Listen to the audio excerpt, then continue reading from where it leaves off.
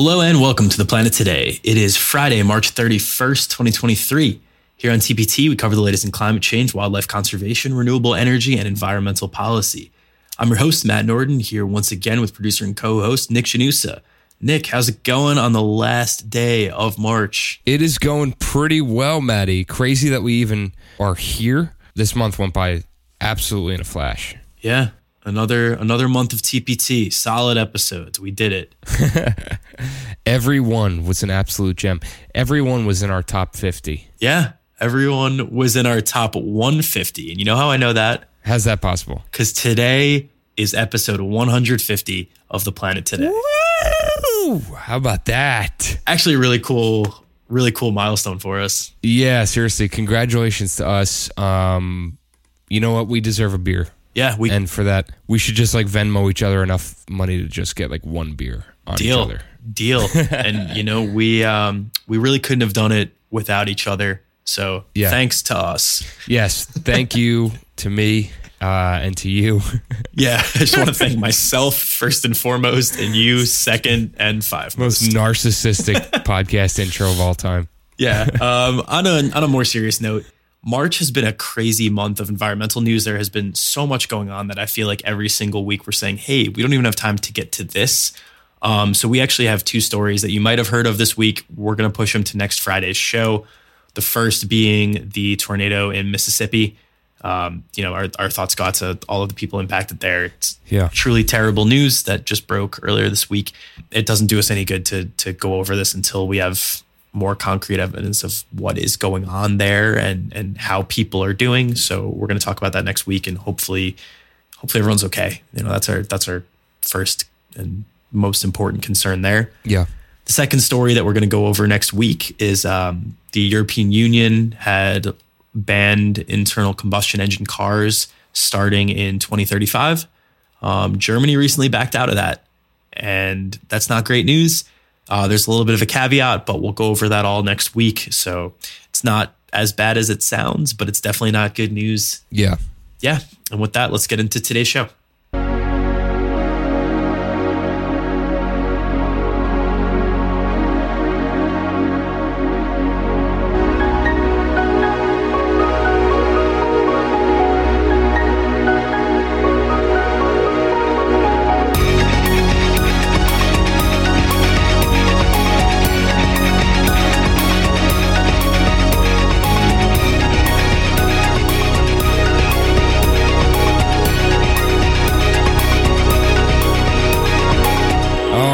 Time for our quick hits for the week.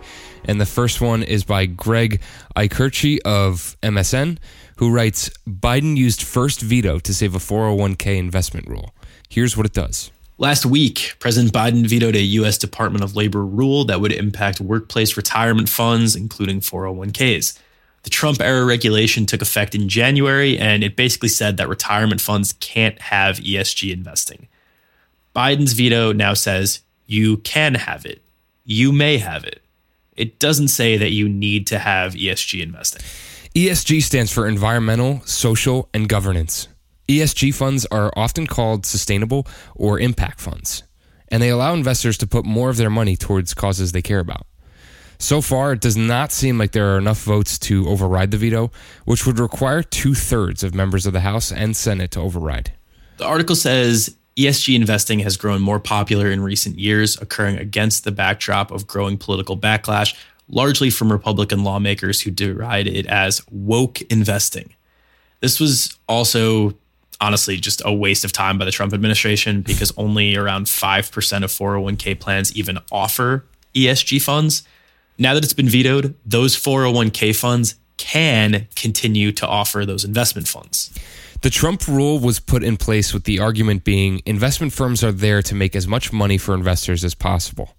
By factoring in non-monetary values, it would decrease potential returns on investment. The Labor Department in November clarified that employers wouldn't breach their legal duties by considering workers' non-financial preferences in their final fund choice. Accommodating those preferences might encourage more planned participation and boost retirement security, for example, the agency said. Yeah, I mean, my last company that I was at, I had all of my settings set to, the things I care about is where I want my money going for my 401k. I can safely say that I didn't have any money going towards Shell, Exxon. I said I don't want any fossil fuels in my 401k portfolio. It's cool that I was able to do that. And, for not to get into this too much, but like for the party of small governance to be complaining about woke investment, like, shouldn't you be in support of letting the free market decide where we want to put our money? Yeah. Like this isn't Biden come out and saying like, you absolutely need to put 100% of your money into wildlife conservation nonprofits. Like, no, it's just saying you have the option if that's something you care about. The party that has like literally been built upon like freedom and like a free market is literally trying to like minimize people who want to invest in environmentally friendly companies. It's hysterical to me. It's hysterical. Yeah, it's like the whole like anytime I hear somebody use the word woke, I'm just like, what do you even talk? Like, do you know what you're talking about? Because it seems like that's just a hot buzzword to get people who are like older and angry, even angrier. This original rule from the Trump administration, I said it before, it was a waste of time. Like it didn't need to be done. Exactly. This veto, it just opens up more options, man. Like we're not going out forcing anyone to do anything. So like, how is that woke investing? No, it's ridiculous. It's a joke. Yeah. I mean, this is a good story. Like, I'm glad we're covering this. I'm glad we're able to say that you can invest in ESG funds as part of your 401k. You can subscribe to woke investment. Yeah. You have the option. This is all good news. It's just like the analysis and breakdown part of that story for us is like, I have nothing of value to contribute other than like, what are they standing for on the other side here? Yeah, I have no idea. I can't imagine anyone who is like sternly in the other camp what their mindset is. It's Ron DeSantis. Ron DeSantis is in the other camp. If you're listening, Ron, please call in. I would love to just like pick his brain. What is woke investing to you? Oh my God. Don't actually call in. I don't want you on the show. Yeah, we decline him. All right, the next story here is from Yahoo News, where Rosanna Zia writes, scientists uncover startling concentrations of pure DDT along the seafloor off LA coast. Yeah, this is really bad news. DDT is, I can't really exaggerate when I say how extremely harmful and toxic it is to the environment. So it was primarily used in the 1940s and 50s before it got banned in 1972 due to the fact that it doesn't break down and was causing a ton of environmental harm. There was a big problem with DDT softening eagle eggshells so that when mother eagles returned to their nest and went to go roost, they would just pop the eggs. It heavily contributed to the eagle population decline that we saw here in the US before conservation groups were able to help pick those numbers back up. Yeah, I think we had a mini-sode about that actually too. I think we did early in like in 2021, like first year of the show. I think we talked about that. Yeah. So David Valentine of UC Santa Barbara said, we still see original DDT on the seafloor from 50, 60, and 70 years ago, which tells us that it's not breaking down the way that we once thought it should. And the DDT is spreading away from any dump sites because it's not breaking down. Yeah, and it's also spreading by moving up the food chain. So with DDT-related compounds being continuously found in California condors and local dolphin populations, that means that those smaller animals that are feasting on the seafloor, those bottom feeders, are getting eaten by bigger fish who are getting eaten by California condors, local dolphin populations. Like, it just magnifies and works its way up the food chain. Right. DDT is also being linked to an aggressive cancer in sea lions. So this is really just impacting the whole entire ecosystem off of the coast of LA. It's been discovered 3,000 feet underwater, in part because of a $5.6 million research boost from Congress, with another $5.2 million coming from California and the USC Sea Grant. That funding went towards sonar mapping, uncovering over 70,000 debris-like objects on the seafloor, all containing DDT-related compounds. This article states that biological oceanographers, marine ecologists, and fisheries scientists also started to connect some dots on the various organisms they've found living in the contaminated sediment. DDT is only about 6 centimeters deep when found, so it's really just staying on the seafloor. Yeah, it's just kind of spreading out on the surface, not really barreling into anything, which is crazy to think about because that's where the bottom feeders are, on that seafloor. Yeah. So those groups that Nick mentioned all found high levels of DDT, even in the samples that they collected to be controls. In other words, DDT is everywhere that they are looking. The EPA is working on a plan to remove the DDT and DDT-related compounds, but this is why the stories that we've been covering on PFAS are so important. You know, we stopped using DDT in 1972. This is not a case of me and Nick covering this and spreading awareness so that, you know, companies stop using DDT. We stopped 50 years ago. Yeah. So if the companies that are using PFAS, forever chemicals, per and polyfluoral alkyl substances, that whole umbrella, if they stopped using those tomorrow, if we applied the same numbers that we're applying to DDT here, we will continue to see PFAS in our environment until at least 2074. Just insane. This goes to show you, like, the damage we do to the environment is irreversible sometimes. There's literally nothing we can do to break this compound down. And, you know, removal is not the easiest process. So, you know, we do have to be completely conscious of what we're doing to our natural resources. And, you know, if we continue to act with carelessness, we'll just be further down the toilet. Yeah. Yeah. There's a reason that a lot of people refer to this period of time as the Anthropocene. I know we've covered that a little bit on the show before, but anthro is human. So anthropology, the study of humans. Anthropocene is the period of time where humans have had the greatest impact on the environment.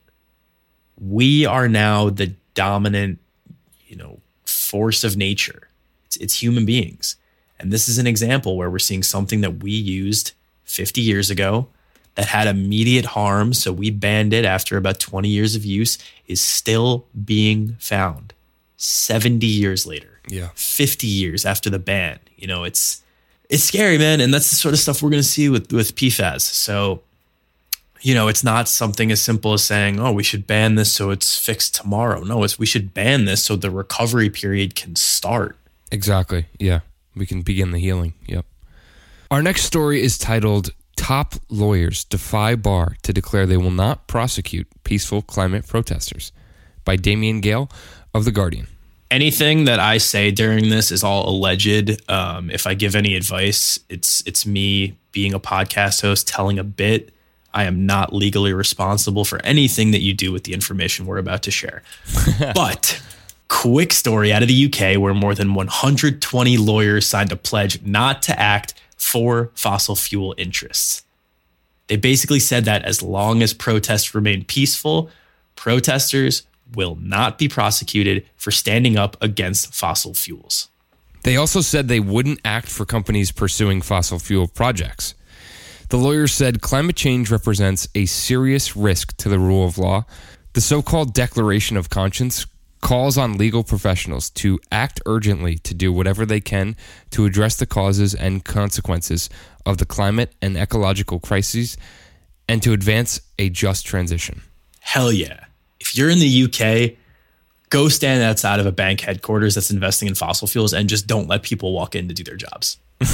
As long as you remain a peaceful nuisance, you are good. It's like John Lewis said in the US, it's good trouble, you know, cause good trouble. Yeah.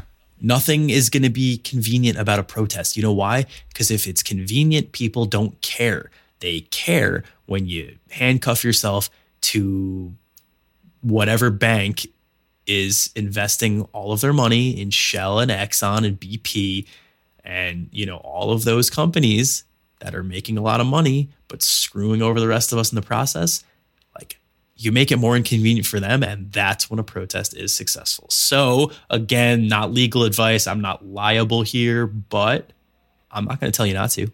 I want to hire like a guy who has like a really like quick voice and just be like, just put a bunch of jargon at the end of this, be like, Matt Norton is not responsible for anything, and like, yeah.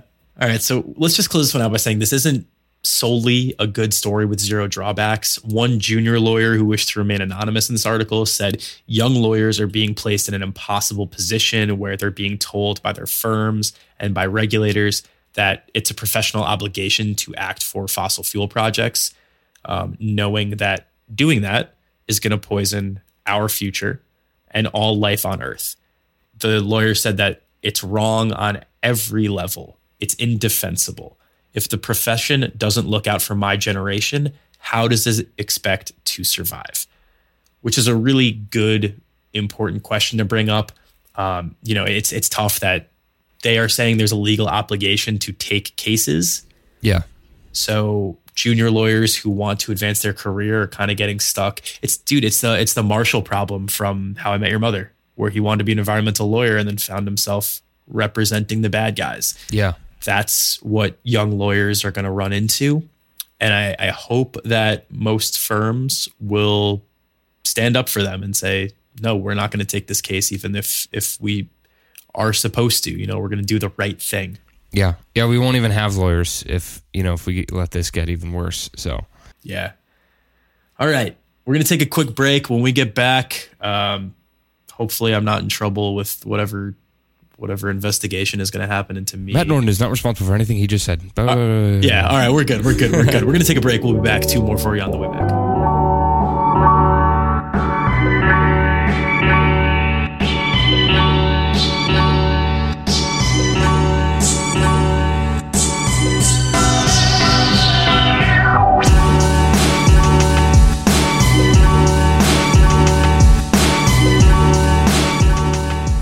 Today's episode of The Planet Today is brought to you by Valo Alta. Valo Alta's Everyday Handkerchief is a high-performance, daily-use handkerchief designed to help minimize your impact. Made in the United States from sustainably sourced Irish linen, capturing the material's historic craftsmanship and natural antimicrobial properties, handkerchiefs perfectly balance softness with durability and absorbency with rapid drying. Ideal for functional use in all settings, from the outdoors to routine encounters, their small and lightweight design makes one a must-carry for wherever life takes you. Build your own bundles from limited edition colors at valoalta.co and save 15% with code TPT at checkout. That's VALAALTA.co and code TPT.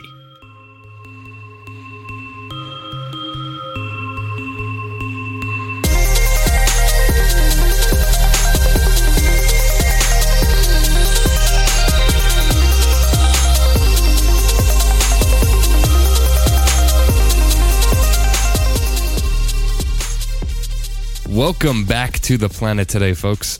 Next up, a 5,000-mile seaweed belt is headed toward Florida by Suman Naishadam of the Associated Press, published in ABC News. All right, you might have heard about the story by now if you're listening. It broke about 2 weeks ago. But like I said at the start of the show, March has been a crazy month for news, so we pushed this one back a little bit. A 5,000-mile seaweed belt is heading towards Florida and is expected to wash ashore sometime later this year. It's also expected to hit some beaches in the Caribbean Sea and the Yucatan Peninsula. It contains scattered patches of seaweed on the open sea rather than one continuous blob of sargassum. Sargassum is a thick brown algae that carpets beaches and smells like rotten eggs as it decays. It can also entangle humans and animals that step into it. Hotels and resorts have to resort to 24-hour cleaning operations at times to deal with sargassum issues. So this giant blob could be a much bigger deal than some actually realize. Sargassum is unlike other seaweeds in that it reproduces on the ocean's surface and originates in the Sargasso Sea within the Atlantic Ocean, which is surrounded by 4 prevailing ocean currents. Yeah, super interesting. I knew nothing about the Sargasso Sea, but yeah, it's basically like these ocean currents all kind of intersect in one spot, and it creates a sea within the ocean, which is crazy, really cool to visualize. Yeah. But that's where this comes from. So some good news about sargassum is it provides breeding grounds, food, and habitats for fish, sea turtles, and marine birds. And it's not unusual. There have been worse instances of this happening in the past. 2019, 2021 both saw a great amount of sargassum wash ashore. But 2011 and 2018 saw more than 10 million metric tons wash ashore, which one of those is the record. It's kind of hard to quantify at that point. Yeah. That's what we're dealing with. So this is going to be somewhere in that range where it's a lot. It's concerning. It might sound like it's just a nuisance, but it could actually be harmful to human health. That rotten egg smell that Nick mentioned is actually ammonia and hydrogen sulfide being produced as it decomposes. A brief exposure to that isn't enough to make people sick, but prolonged exposure can be dangerous, according to scientists, especially for people with respiratory issues. Yeah, and this can be an issue for people who are spending hours removing it from beaches, the people who are like working. If people don't remove it, though, it can harm coastal marine ecosystems and promote fecal bacteria growth. Nasty stuff. Yeah, when I read this headline, I was like, oh, okay, that sounds like a lot. 5,000 miles of seaweed, that's pretty wild. But then I actually read it and I was like, damn, this is a really big deal where it has a huge impact on, people. If resorts and hotels are going to want people to rent their beachfront rooms, they're going to have to clean this up, which means people are going to be spending a lot of time around this decaying seaweed that's releasing ammonia. Yeah. It's going to get people sick, and that's a huge problem. And it's also, the animals around it. So even if you're not motivated by like beachfront property, let's say that you think it's wasteful or whatever, sure. But there's animals that are going to be on those beaches that are impacted by ammonia or by hydrogen sulfide. Like it needs to get cleaned up. So yeah, it sounds like a silly headline, and then you look into it and you're like, this is a big deal. We're gonna keep an eye on it. As it gets closer to the shore, as it starts to wash ashore. Like we'll talk about it here if anything major comes out of this. But hopefully, it's not as bad as we think. Yeah, this has major impacts. Like for the people who are going to have to work and remove it, like we said, it's also going to damage Florida's tourism or wherever it moves to next, their tourism. And we have this thing in Newport, and it's called red tide. Yeah. And that's like completely not harmful. It's just kind of a nuisance. It's like you come out of the water and you're just like covered in red stuff. It's weird. It's just algae, right? Yeah, it's just basically algae. But this stuff is like actually dangerous. So you definitely, before you go in the water, maybe ask some locals, is this just red tide or is this sargassum? Like what's the deal here? Because it can be very, very dangerous stuff. Yeah. And fact check this before you do anything here. I think it only starts to decay and decompose as it washes ashore. Gotcha. That would make more sense. So if it's in the water, be aware.